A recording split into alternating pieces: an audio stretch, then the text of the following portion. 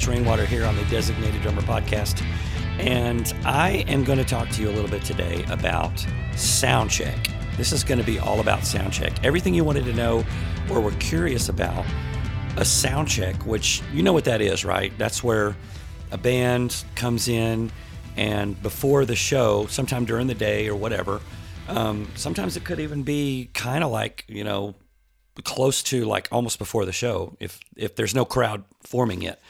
You come out there and you do a couple of songs for the sound man and for the sound crew and for each other and that kind of thing. And that is to get everything nice and tight and sounding good, and there's no feedback and there's no ambiguity about the sound. You get everything sounding good.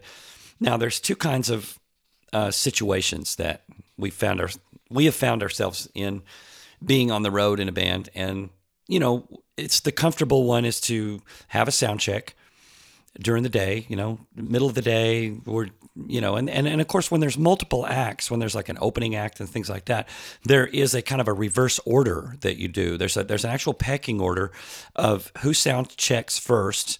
And then when they're done, then the other band sets up, and it's sort of in reverse order. So the closing act will do their thing first, and then the next act on the bill, the middle actor, let's say there's a middle act, they would do theirs next, and then the opening band would be the very last one to sound check. So it's almost like you think of it as the last thing that you sound check should be the first thing that the audience hears. So you see what I'm saying? So there's no surprise about it. You've basically, the last thing you did was your first song. So you're going to be able to play that perfect, and there's not going to be any surprises or anything like that. So I would like to talk about the main things about sound check: the good, the bad, and the ugly. And there are all three. There's good, there's bad, and it can be ugly at times, especially if you are kind of starting out and you're playing these small clubs, and the space is an issue, power may be an issue. Sometimes there are small stages. And now back in the day, in the old days, I sound like an old man, get off my lawn.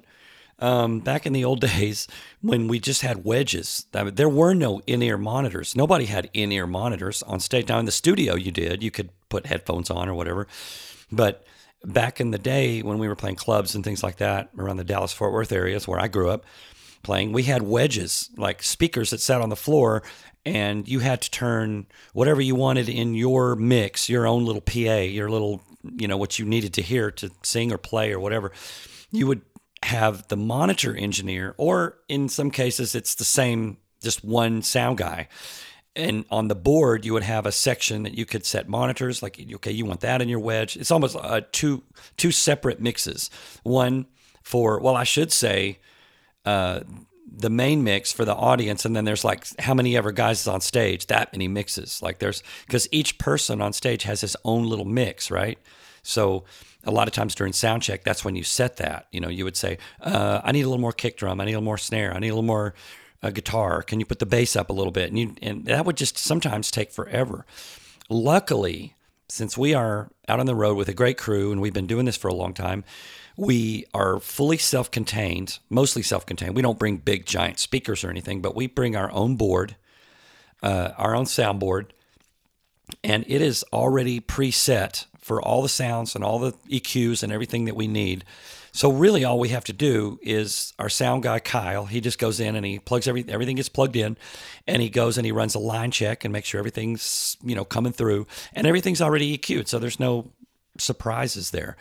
Now, on a fly date, that changes drastically. Now, sometimes we are able to order up the same mixer that we have, and we can just pop in a little SD card that has everything the same. But in some cases, we don't get that luxury. So we have to start from scratch, which I will tell you the kind of order of how a proper sound check should go if you don't already have everything plugged in. If everything is sort of new, you've flown in, you're renting equipment, or you're in a band and you're playing a club for the first time or whatever, what the sort of order is in a proper sound check.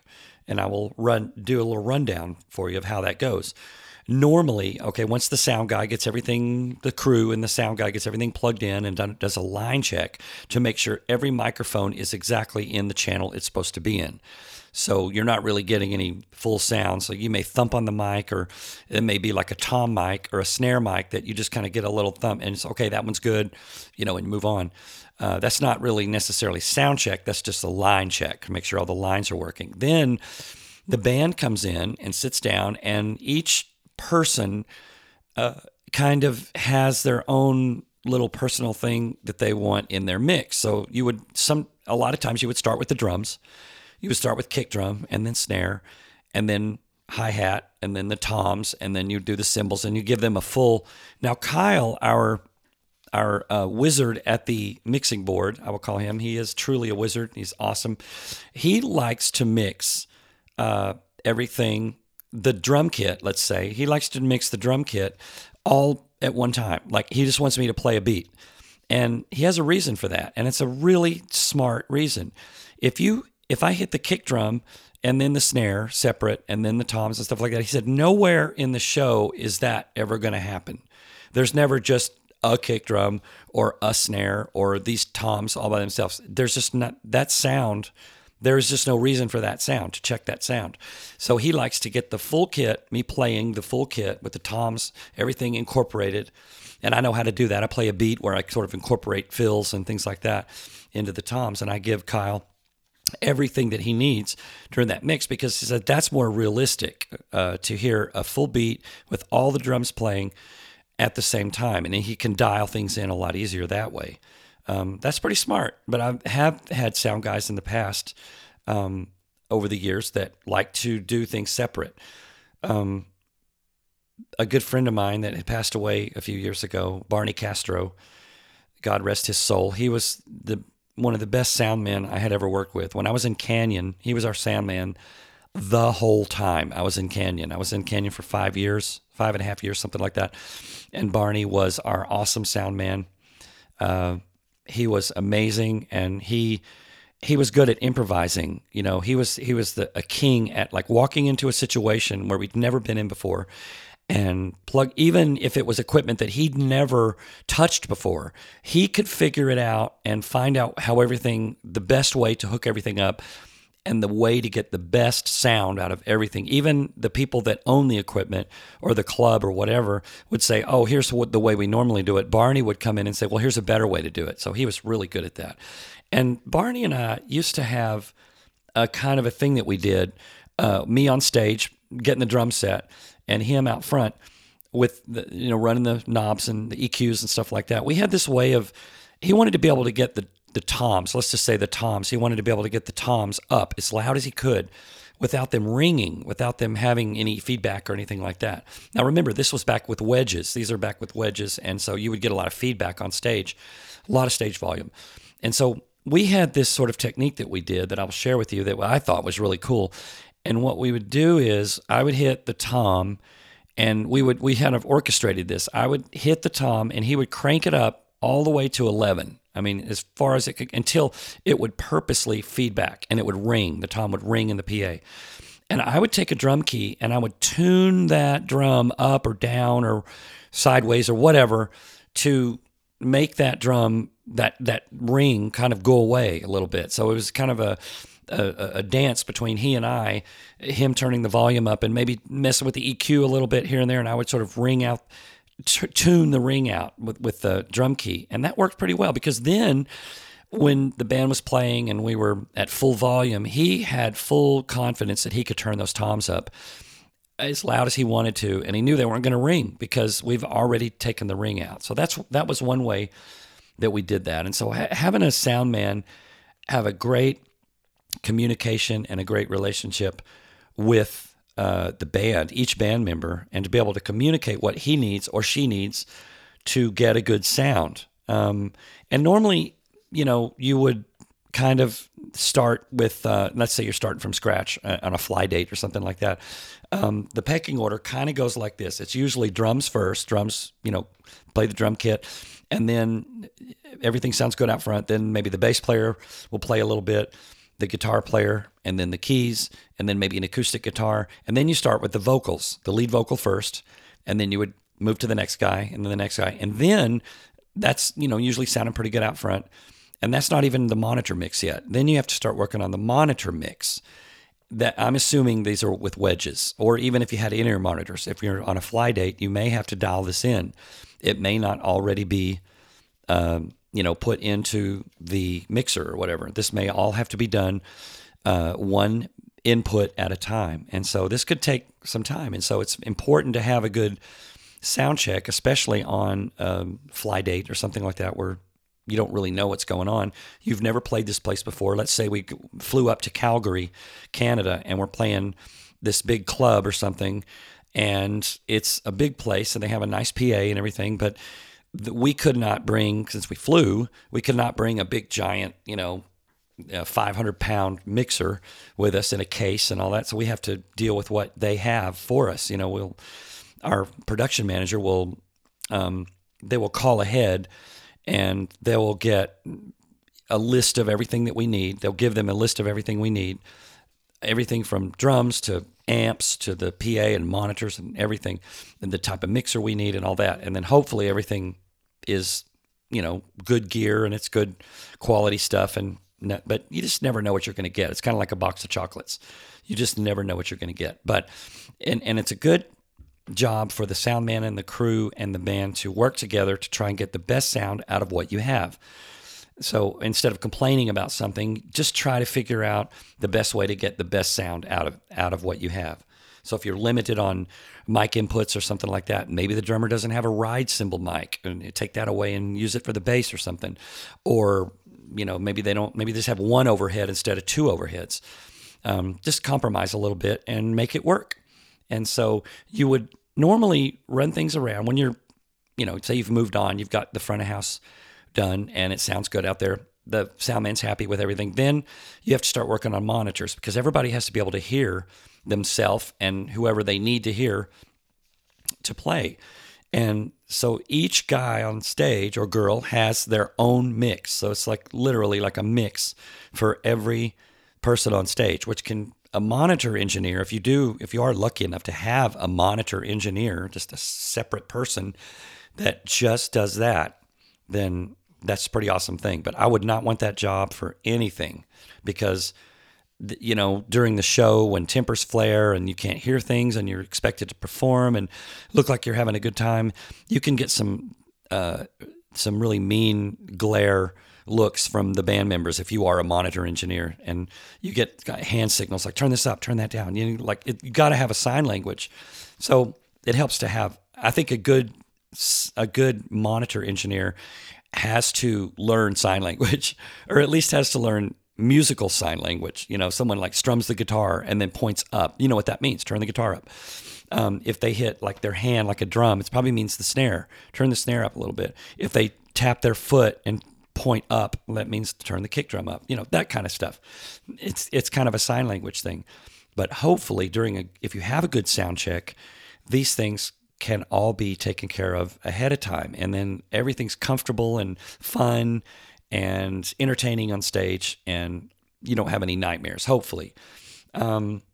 So you would normally start with drums, like I said, and then let the drummer have whatever he needs from the drums in his monitor, wedge, ears, whatever, and then they get their own personal thing. Okay, you move on to the bass guitar.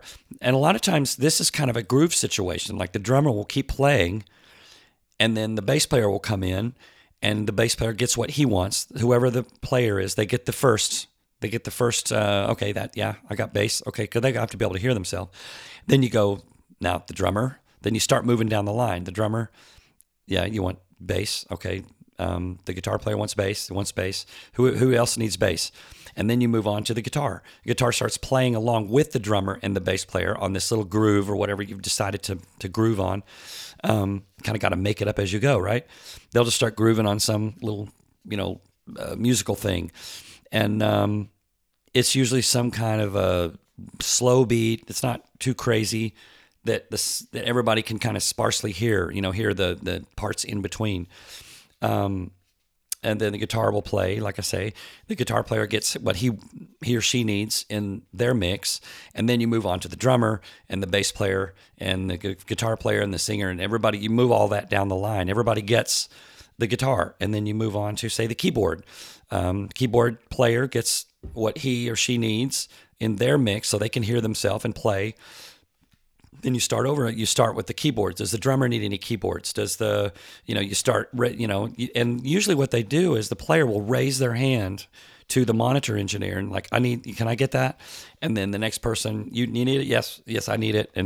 Or if they don't need it, like if it's something that they don't, like if the lead singer doesn't need to hear the snare drum, then he'll just go, no, I don't need it. Like, I'm fine. And you pass on to the next person, and you just basically build your monitor mix at that level. I mean, you just keep moving across that level until you reach you start to get to your vocals. You do a lead vocal, and at this point, it might be good to, usually you would stop the beat or whatever, because that you can't sing lead vocals to something that doesn't exist, right? You're just kind of jamming on this thing. Excuse me. So what you would do is you would stop, the drummer would stop, and everybody would stop playing their beat, and then the singer would just test their mic, test 1, 2, 3, blah, blah, blah, and a little up, little down. Can you take some of the high end down if it starts to feed back a little bit? And I talked to Kyle, our sound guy, a little bit beforehand, before I started recording, just to get his take on feedback and how to best alleviate it. Now, there's a lot of technical things that you can do EQ-wise and different types of microphones and things like that with the pattern of the way the cardioid pattern and all that goes on the mic. But basically, one really good rule of thumb would be to put, if it is a wedge, if it is like a speaker on stage, is to put that speaker as far behind the microphone as you possibly can. So if somebody wants to move it to the side of the microphone, that might start to feed back. Because the more that the speaker is in front of the microphone, the more it's going to feed back. The more you're going to start getting squeals and things, the more you turn it up. So a good rule of thumb is to put that wedge as far back behind the microphone as you possibly can, so it's behind it, and the microphone is pointing in the opposite direction. So that tends to get the least amount of feedback, and you can just kind of move on from there. So your lead vocal would get their vocal the way they need to, and then you would move on to somebody else, and they would test theirs by themselves, and then another person would get theirs, and then you would pass it around. Who needs that person? Who needs that? You just kind of share in each input, like the keyboard player's vocal. Who needs that? Who needs the keyboard player's vocal? I'll take it. And then you would run through a song at that point. Once you feel like you've got everything dialed in, everything sounds good, you would run through a song. Something that's simple, that you know really well, that you're just used to doing. It kind of becomes a routine after a while. That's our first song that we do. In our case, in Lone Star, our first song at Soundcheck, it seems like it's always been Tequila Talkin'. And it's a funny thing about that song, that was our very first release that we ever put out as a recording band. And that is the first song that we always play when we come on stage for Soundcheck. Isn't that ironic? I mean, not ironic, but it's fitting. That was our first song, so we're going to Soundcheck with it. It's a simple song. It's sparse enough to where it's not super loud. It's just very mid-tempo. It's a good first song to Soundcheck on, and we kind of move on from there. We do some other songs that are sort of more up-tempo. And then one thing that Kyle was telling me that he likes to do is that whatever the first song that's going to be played on stage that night in the show, he wants to end the Soundcheck with that song. So you end Soundcheck with basically the same song that you're going to come out on stage with. So everything's already set. You've got everything set, the levels, everything. Not that those are going to change drastically through the night, but at least you've got everything set. And now when the band comes out and plays the first song, that was the last thing you did. So everything's set and ready to go. It's just a good rule of thumb to do. So yeah, that's kind of the way we do it. We pass things around. Now, since the advent of ear monitors, earbuds, those came around for us personally as a band. Those came around to us in the late 90s, like early 2000s. We got in-ear monitors around 1998, 1999, I think, something like that. Everybody was doing it, and I was told by when we first started, we went from wedges. We were talking about getting these in-ear monitors and all that. It was a huge step. It really was, because you're basically. So we went from one of the loudest stage volumes, because I'm a hard-hitting drummer, right? And when I play hard, so does the guitar player has to turn up to be able to hear himself, and the bass player has to turn up to hear above the guitar and the drums, and the singer has to turn his wedge up, and it's like a battle of volume. It's a volume battle. So we went from one of the loudest stage volumes, because when we got ear monitors, we also got this big, huge sheet of plexiglass that went in front of the drums. It was a big curved sheet, and we built this metal sort of a frame, that this flimsy little thin sheet of plexiglass, 4x8 sheet, which we could just replace every couple of months or so if we needed to, if it got scratched. And it just slid down into this, because the plexiglass was real flimsy, and the thinner it is, the easier it is to curve and bend. So we bent this thing over into this frame, and it made this nice curved plexiglass sheet that went all the way across the drums. So we literally went from one of the loudest stage volumes out there to one of the quietest, because now you don't hear the drums on stage as much. They're kind of back in that, what I call the fishbowl. I used to be in kind of like, it looked like a fishbowl. And we got rid of all the wedges and went to in-ear monitors. So now we're on stage playing, and you couldn't hardly hear anything, because I think Michael used to run his guitar pretty much direct, or he used to take his amp and turn it around backwards or something like that, to where there wasn't a lot of stage volume at all. And it was advantageous because the singers could hear, they could turn their vocals up and not hear a bunch of washy sound coming from the stage, like drums and guitars and things, like just ambient sound from the stage volume. Now all of a sudden it's almost like being in a studio. You got the headphones in, the ear monitors, and nice and quiet. Sort of the problem with that was that we noticed when we first started doing the in-ear monitors was that we felt super disconnected from us to the audience. We couldn't hear the audience if they were saying something to us, or it just felt sort of like a euphoric thing, like we're in our own little euphoria. So we literally had to, I remember us having a little meeting about this. We literally had to set up some microphones out in front of the stage, like on the sides of the stage, kind of like right at where the stage ends right there. We'd set up these little bitty mic stands and put some, like, I don't know, some little shotgun mics or something out into the audience. So we had literally audience mics running through our monitor mix so that we could hear the crowd, just a little bit of ambient, like, crowd noise, because otherwise it just really was strange to be able to play and not hear any audience at all. It was like being, like, literally in a studio, like in a room. And it was a little disconcerting, and it affected our performance a little bit, because how do you put on a good show and you get excited and move around on stage if you can't hear what's going on out front? You can't hear them applaud. You can't hear anything. So it helped to set up some of those microphones out front. Now, I mentioned Barney Castro, the late Barney Castro, and my good friend that used to run sound for Canyon. I remember when we first got our in-ear monitors, before we got our in-ear monitors, I told him, I was just talking to him, he was running sound for Toby Keith at the time, and he had told me, he said, hey, you guys are getting in-ear monitors, or talking about it, and he said, whoa, man, he goes, make sure whoever's running your monitors, whoever your monitor person is, make sure they know what they're doing, because you could blow out some eardrums so easy if you don't have someone that knows what they're doing. Because think about it. You've got this thing in your ear, and they're super powerful because they have to be able to hear it, and they have to be super robust. They can't just be cheap earbuds, that you buy from Walmart or something.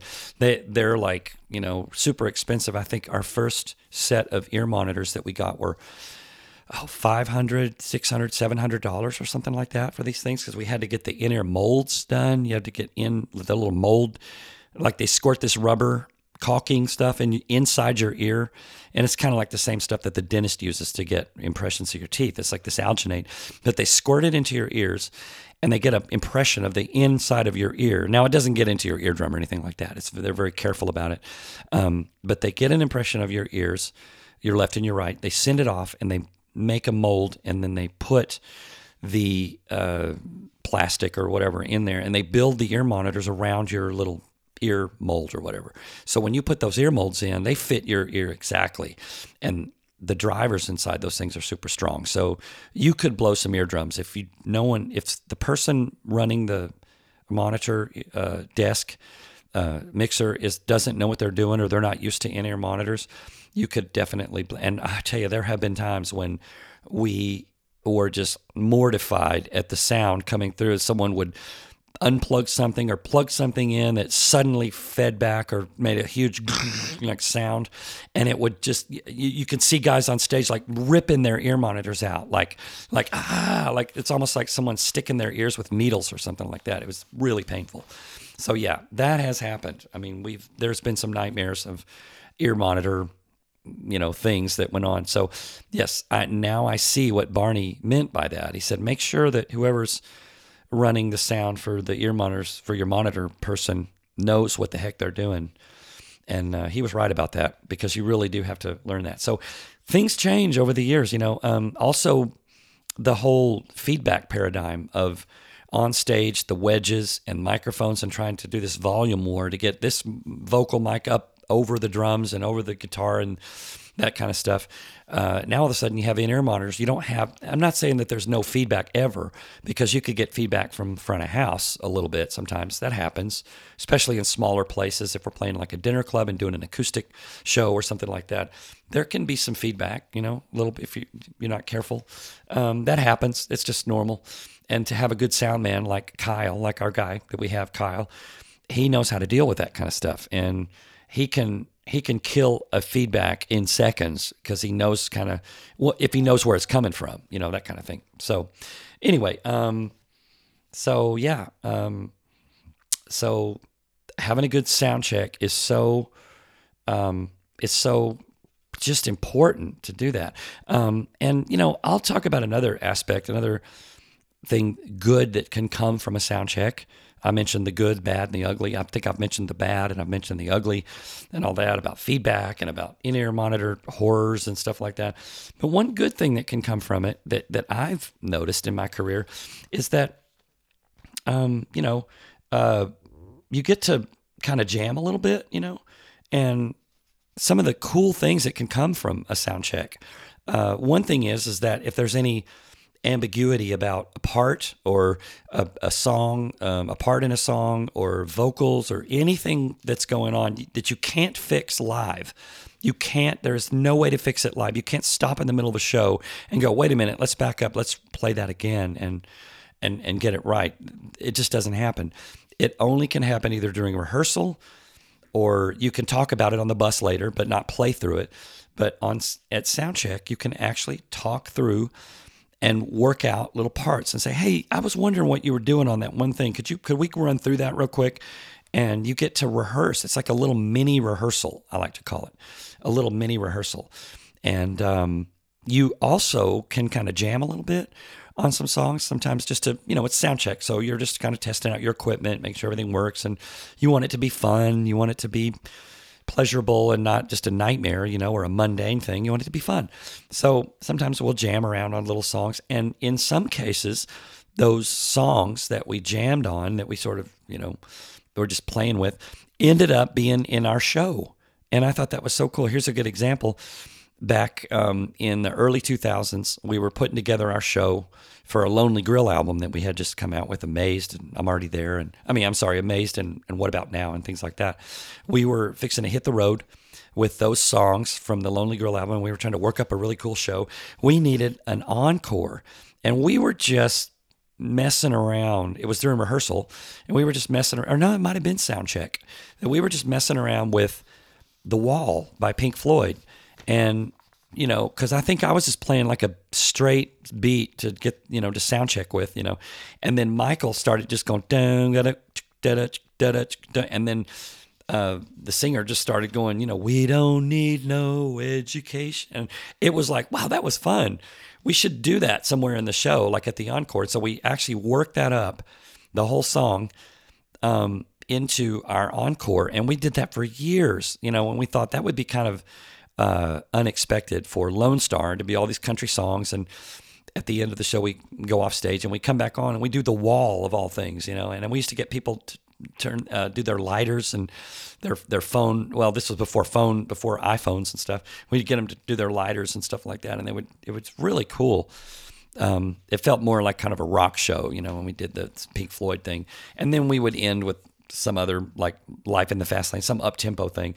But it was always cool to do something that we actually originated from soundcheck or from a rehearsal or something like that. So that was fun. You get to jam around on a couple of songs. And I will say in some cases, and Dean does this a lot, Dean, our keyboard player, will be just kind of noodle around on something, and someone will hit a little riff or a beat or a passage or a chord or something, a chord progression, and we'll kind of stop ourselves and kind of go, hey, what was that you were just doing? And then play it, and he'll get out his phone and he'll record a little bit of like, what is that? And that will, a lot of times, because he's a songwriter, will end up in a song somewhere, or will end up being a song idea for something. So, it's kind of cool that a lot of times during sound check, you can kind of play around and mess around and, write songs, get tight, rehearse a little bit, that kind of thing, So sound checks can be good in a way, of course, you got to work out the sound and stuff like that. Now, some of the ugly parts about it, besides the, like in-ear monitor nightmares and the having to, take the time to do each input and stuff like that. One of the other things that I will say that could take away from soundcheck, there's some of the ugly things about it, is that during the day, after the crew sets up and gets everything set, we have to leave the hotel, get in a runner van, and drive over to wherever the show is. Sometimes it's like 30 minutes away. We've had before where I remember getting in the runner van, driving 30 minutes all the way to the venue, this festival or whatever. We do the sound check. It takes like 20 minutes or so. We get in the van. We go all the way back to the hotel, 30 minutes, another 30-minute drive, shower, get ready, and it would be like a later show, like 10 o'clock, and then get in the van again and drive 30 minutes all the way back to the venue. Now, lately, it has been not so bad. Usually they're relatively close, but you still have to leave the hotel, get in a runner van, go over there, get up there, play the song. I'm not complaining. I'm just saying that these are some of the things that could take away from the magic of it or the fun of it, is that it's just kind of an inconvenience. You have to stop your whole day, go over there, do the sound check, and then everything works fine. That's good. And then come back. Now, another thing about it is that you have to look at is your vocalist. The vocalist may need to rest his or her vocal. And doing a sound check sometimes could maybe, it could be good or bad. Maybe it's a warm up for them. But if the vocalist is having any trouble at all, which, God, I can only imagine if you lost your voice as a singer and I've heard it happen before, and you're expected to do this show and you have to get out there and sing and you've lost your voice due to not getting enough sleep or not being a little sick or something, or having a super long sound check and having to belt out a bunch of songs and then have to do a whole show at the end of that. That can really, that can really be a thing, and it could be bad. That could be one of the ugly, bad things about sound check is your vocalist getting tired. So in some cases, we would do, a sound check where the songs were a lower range, or we would do the sound check. The singer would check their guitar, but they wouldn't sing. We would just do the music. If they were questioning the health of their voice, they just wouldn't sing during sound check, and we would just do it musically, and understanding that they need a little bit of time to let their voice heal. Totally understandable. And it can be really grueling out there on the road to have to, schedule in this sound check where you come in and, you have to kind of get everything sounding good, especially on fly dates. Fly dates are especially stressful because you don't have your own gear a lot of times. You're having to deal with rental stuff like I mentioned earlier. And it just can be it can be a nightmare, or it can be a total pleasure. Just you never know what you're going to get. When we went over to Iraq to play over there, well, obviously we couldn't bring our own equipment because it's a plane ride over there and it's like really far. So we rented gear over there, and I have to say the drums that I got for that little series of shows that we were over there for about 4 or 5 days, I think about a week or so, and the drum kit that we got that had to be like loaded up and palletized in like C-130s, planes. They had to load it all up on a pallet and that kind of stuff. Those drums were not the best. They weren't like something you'd find on stage at a big huge concert in the States or whatever. They were it was almost like I kind of equivalated, and I'm not complaining because I know it's over there in Iraq, right? But it was kind of like someone has a cousin that has a drum kit in their garage, and they hadn't played it in a long time, and here, you can use that. That's kind of what the drum kit was like over there. Things were kind of rusted, and the heads were old, but you know what? We went and we did our show for the troops, and we supported them, and they were so thankful to have us come over there and entertain them, especially the song I'm Already There. It meant so much to those folks over there, those people in the military that gave up so much of their lives and their time to go over there and, risk the ultimate sacrifice to go over there and, be overseas like that in Iraq. So we were only all too glad to go over there and perform for them. And I wasn't complaining at all. I was just ecstatic that we were there playing. But I will say, from a equipment standpoint, I just didn't know what to expect. I guess I kind of went into it thinking like, oh, it's the military. They're going to have the most awesome kit, like, brand new DW kit with new cymbals and all that. It wasn't the case, but that's okay. I made it work. I tuned everything up the best I could, and we put on great shows, and we had a great time, and the soldiers just loved it. And I think that I want to say that I know for a fact that our autograph signing sessions after the show were way, way longer than the show itself. The show itself was like, an hour and a half or something like that. And we would sign autographs after the show for probably up to 4 hours because, we weren't going to turn away any soldiers that wanted to get an autograph or a picture with us. And we still, to this day, see pictures when people that come to our shows that have long since gotten out of the military. They come to our shows and say, hey, remember when you guys were over in Iraq? Here's a picture of us, and it was just so great to see that. But, like I said, from an equipment standpoint, from a sound check standpoint, it got a little bit trying, but we were all glad to do it. And I'm glad that we did it. And, okay, so back to regular, sound checks and things like that.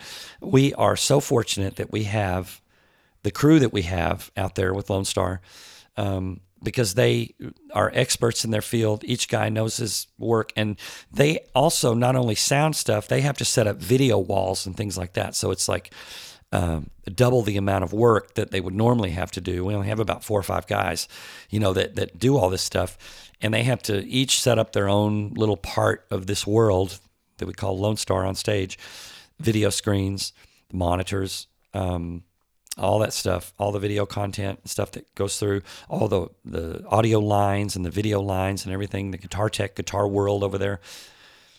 Jade, he has to tune all the guitars for everybody. So yeah, it's a lot of work, and you guys out there with Lone Star, our guys, you guys do a great job. Kudos to y'all for doing such a great job and making sound checks go so smooth. They're actually fun. I enjoy doing sound check now, because we run through our songs. And of course, Christmas time is coming up now.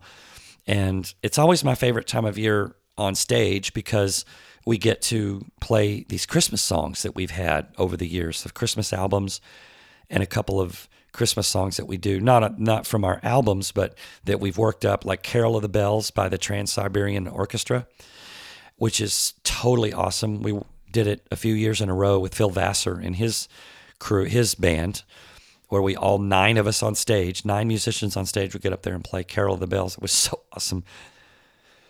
Excuse me.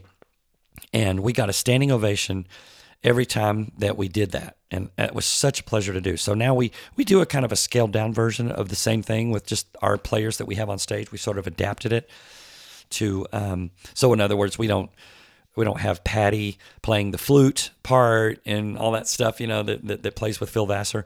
So we've just kind of worked it out on these parts, and we worked out Carol of the Bells to do it with our little, 5-piece that we have on stage. But it's so fun to do, and all the songs that we've had from our albums. We love doing Christmas time stuff. And that's one of the reasons I love Soundcheck now, is because we're starting to kind of work up those songs and go through them, kind of rehearse them a little bit. So it's kind of like Soundcheck / rehearsal. And it's a great way to kind of work things out that you may not be sure of in your mind. Like, how does that part go? Or I'm not sure about how this transitions to this song. So we run through them at Soundcheck, and you get a little bit clearer mental vision of how these things are going to go. And of course, before we go out on our actual Christmas tour after Thanksgiving, we will probably have like a rehearsal or two where it's just us sitting and just running through the whole show, make sure everything, is the order okay? Is there anything that needs to be removed out of the set list, or is it running too long, or does this song need a little work, or whatever? So we'll do that. And, we just have a good time doing all that. And I love playing those Christmas songs and medleys and stuff that we do. And what we do is we mix in the Christmas songs with a few of our hits, because I figure if people come out to see a Lone Star show, they're going to want to hear Amazed and I'm Already There and Memphis and What About Now and all the hits and things like that. So we do it, Christmas and the hits is what we call it. We do some Christmas songs, and then we play a few hits, do a few more Christmas songs, and I think we may do a couple more hits like Memphis or something like that, and then we'll end with we'll do Amazed, and then we'll end with something like, I think we end with Carol of the Bells, because it's such a big, how do you follow that? That's such a big song, and it's a long song. I think it's about 7 or 8 minutes long or something like that. I could be wrong about that. Maybe it's 5 or 6 minutes, but it's longer than a normal song. And it has such a big ending that when you end that thing and you get the standing ovation, it's like, you've just done this huge, piece. And what do you follow with that? Phil Vassar had a good comment about that. When we did a few times, we did Carol of the Bells, and then we would end with Holly Jolly Christmas or something like that and say good night to everybody. He's like, it just sounds so puny after we've done Carol of the Bells. So then the second year we toured, he says, no, we just need to end with Carol of the Bells. That you can't follow that kind of, audience response and that kind of music and standing ovation and that kind of thing. So, we would always, so the second year we did the thing with Phil Vassar, we ended with Carol of the Bells, and that was really huge fun. But the problem with that is there's no vocals in that song. It's all instrumental. So we would sort of set it up ahead of time and say, we're going to take it out with this. And we would say our goodbyes and that kind of thing. And then we would do the song and then walk off stage. It worked perfect. So, yeah. So sound checks can be great. They can be good. They can be bad. And they can be really ugly. Sometimes, they can just last long. I remember having to do a sound check before that, everything was going wrong. Things had to be fixed. There was technical problems, and it was just like last for hours and hours and hours. And I was just talking recently to a friend of mine, Becky Priest, who plays keyboards with Lori Morgan. And she said they were, and I don't know if it was with Lori Morgan or if it was with another band that she was playing with, filling in or something, because she plays with several bands. But she said that, oh Lord, this sound check is 4 hours and going and running, still going. And I thought, well, yeah, I've had some sound checks like that before where they just went on and on and on, and they're still feeding back, or they can't get that microphone to work, or this wireless thing is causing interference, or there's a buzz in the guitar, and there's, input problems with that, or the kick drum is distorted, or whatever. It just could go on and on and on. Sound checks can last forever. But with a good crew and a good band, just learning how to do a good, efficient sound check and to what order to do the sound check in, and how the layering of things and the way a proper sound check should go can make the difference between a really great show and a sort of a nightmare, So, hopefully this information that I give you about sound check has kind of helped a little bit. You know, if you're thinking about making a career in music and you don't really know what to expect yet, and you're kind of new to it, or if you've been out there playing for a while and you're having problems with your sound check, hopefully this will add some light to the darkness of what sound check could be, and hopefully help sound checks in the future go smoother. You know, it's very technical and it can be very time consuming, but you know, once you get that down, how to conduct a perfect sound check, then I think your shows will start going a lot better. And I will say that if you do ever get a chance to go watch a band do their sound check, if you can ever sneak in or whatever, if you get an offer to come to, if somebody you know plays in a really big band or whatever, it's kind of like the behind the scenes of a movie, of making a movie. It's really cool. Can you see kind of their true personalities, and you kind of, they're kind of goofing around a little bit, or they may, you know, to see, you know, like Kenny Loggins or something like that play like a Journey song or something, you know, just messing around at soundcheck. You just never know what they're going to do, you know, because it's just really fun. It's great fun to sit and watch a soundcheck. I really love watching other bands soundcheck, and if I ever get a chance to go over early, if we're opening up for somebody, for Trace Atkins or somebody like that, I always like to go over and watch their soundcheck and watch the songs that they go through and listen to the way the sound man out front. I'll go out front and listen to the way they kind of like layer the sound, and they'll add a little bit more to the drums and make the snare sound a little fatter. And boy, by the end of that soundcheck, he's got it sounding just amazing, and I love that process. And I was just trying to imagine what it would be like for somebody that had never heard us before to go out front during our sound check at a big festival or something and listen to us do our sound check. And I've seen people sit out there before and watch and listen, and this with a smile on their face. And I always love that. And anyway, so I hope that this podcast about sound check, the good, the bad, and the ugly, has breathed a little, you know, fresh air into, you know, what could be nightmares of sound checking, or questions you may have about, you know, how does that really work? You know, how does a sound check work? How does a band get to sound so good on stage? And not have to do a plug and play is what we call it, or better aptly named plug and pray, we tend to call it. Where you, sometimes in Nashville, we do this thing for the CMA Country Music Festival downtown, and it's down there by the river, and they don't have any time during the day for sound check, and they just run one band after another band after another band. You have I think you have maybe 5 minutes in between acts to get up there, get everything set, get everything plugged in and line checked, and then you just have to go and play. It's literally a plug and play or a plug and pray, that you pray that everything is working and that you're going to be able to hear your mix. And it's usually on wedges. Sometimes you can bring your own ear monitors, but it's just a nightmare waiting to happen. So you almost got to just like take it with a grain of salt on situations like that. Like almost like, and I've learned how to train my brain to adapt to situations like that. And to me, I try to think of it as I am walking onto another band's equipment and I'm just sitting in. I'm just sitting in for a couple of songs. There's another band playing and I walk up and I'm playing this person's kit and nothing's perfect, but I'm just going to jam. It doesn't have to be perfect. I'm just playing for a couple songs and we're just jamming. You almost have to think of it that way and smile and have a good time, and hopefully it's not a nightmare. But if you go up there expecting everything to sound perfect and to just, I'm talking about if it was a plug and pray, for everything to sound perfect and for it to be just like exactly the way you're used to, that's not going to happen ever on a plug and pray. So hopefully you don't have to do too many of those and you get a sound check, a really good, healthy, full sound check, and get the sound right. And the sound man gets it just right. So when you come out on stage, you sound perfect. And that's the goal. That's what everybody wants.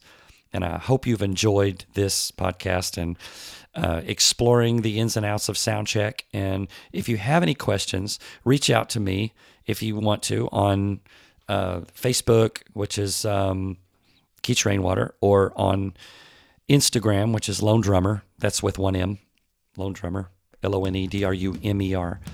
And ask questions. Feel free.